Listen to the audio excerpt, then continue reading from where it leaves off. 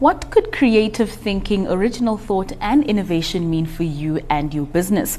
In this information economy, knowledge is power. So how can you boost the quality of your ideas? I'm joined in studio by Tasneem Mohammed, Chief Imagination Officer at the Think Team, a global innovation management consultancy. Tasneem, welcome to the show.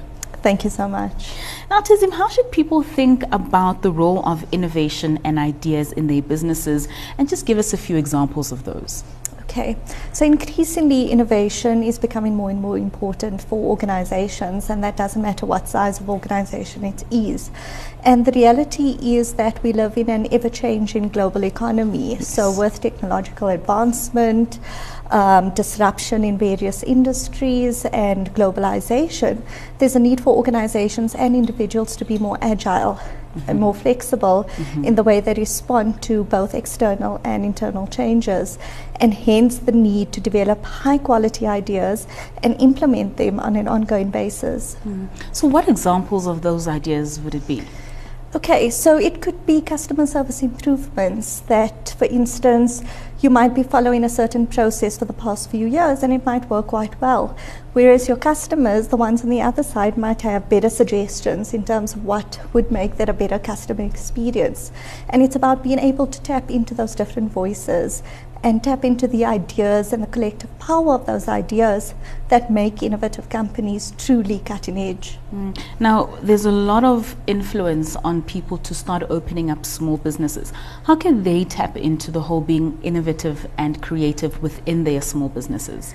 So in terms of competency for a new entrepreneur, I believe innovation and creativity is one of the most critical competencies, because at any life cycle of your business, you're continuously thinking. You need to think about outdoing the competition, even before you start. So being able to apply those thinking methodologies helps you to create a very differentiated competitive edge before you actually even launch into the market. Now, Tasneem, are there practical steps that people as well as companies can take in order to create a creative culture? Absolutely. So, you know, we use the word innovation and creativity quite loosely. Yes. But generally, your most innovative organizations invest heavily in innovation strategy. So a proper innovation strategy requires both an investment in people, process, systems, and building that culture. In terms of the organizational culture building component, it's about firstly leadership, taking the forefront in terms of promoting risk, the willingness to be able to try new things out, and whether it works or not is to encourage people to do that. Obviously, there are ways to take calculated risk, but if you don't promote risk, people will always be resilient to be to share those particular ideas. Another practical step that organizations can take is to actually start promoting the culture of trust and openness, and that it doesn't matter what your idea is, every idea has potential and possibility. So a culture in which people feel relaxed to be able to contribute their ideas and feel safe, those are the organizations that would be able to draw more creative competence and good thinking. So creativity isn't only limited to creative industries. Whether you're in the accounting industry or whether the medical industry, you can find different ways to differentiate yourself in order to be creative. Absolutely. But what do you do with individuals that say, oh, but I'm not a creative person? Okay. So a lot of that stems from, you know, I'm not creative, you are. Yes. And that stems from a lack of basic education in thinking creatively. I believe that if you're given the right tools and the processes and understand that creativity in itself can be a process that you can learn, people then become or suddenly understand that, oh my word, if I actually think about it as a process and apply my mind to it, I have the same ability to be able to push my thinking and generate quality ideas. So then how do we increase the likelihood of coming up with good creative ideas in our everyday lives? Okay, so there's a multitude of techniques and methodologies that are available out there.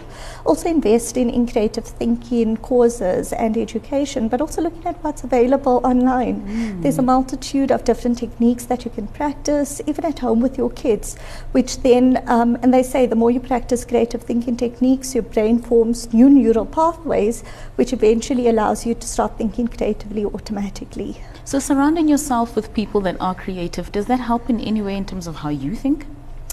Absolutely, and not just creative, diverse people. So whether you're creative but surrounding yourself with a structured, process-driven accountant, you can draw something from that process. So it's more about the diversity and embracing diversity and the uniqueness and how you can draw and tap in from that different information to create and unlock new opportunities. Wow, that's very interesting. So is play an important part of increasing openness to new ideas?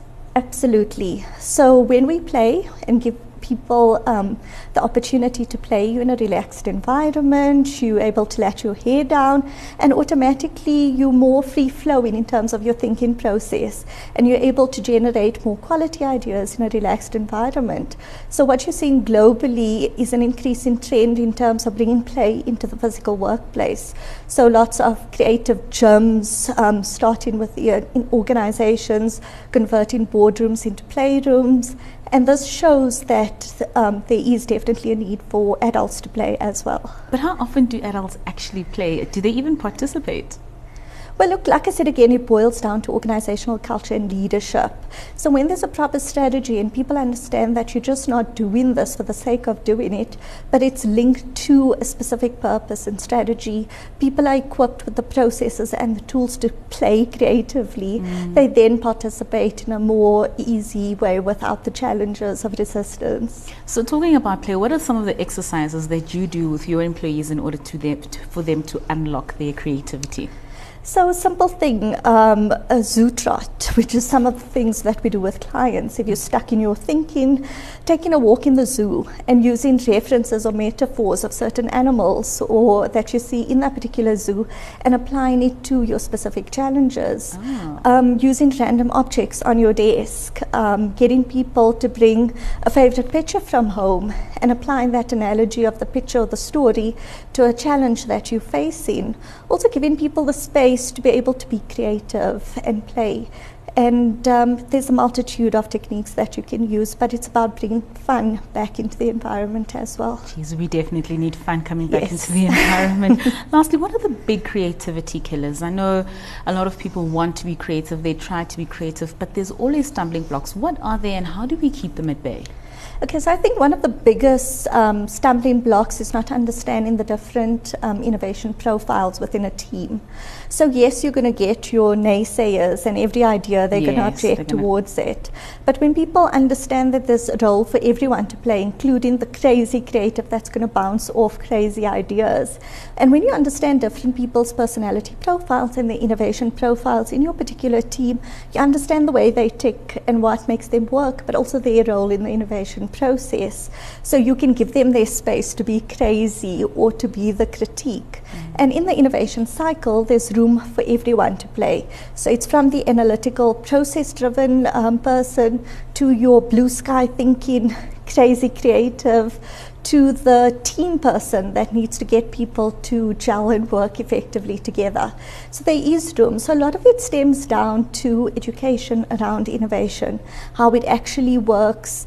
From a leadership perspective, how do you promote that culture of trust and openness and fun and engagement? Yes, Tasneem, it's been a very interesting chat. Thank you so much for joining us, and we hope to see you helping us get more creative. Thank you very much. That was Tasneem Mohammed, Chief Imagination Officer at the Think Team.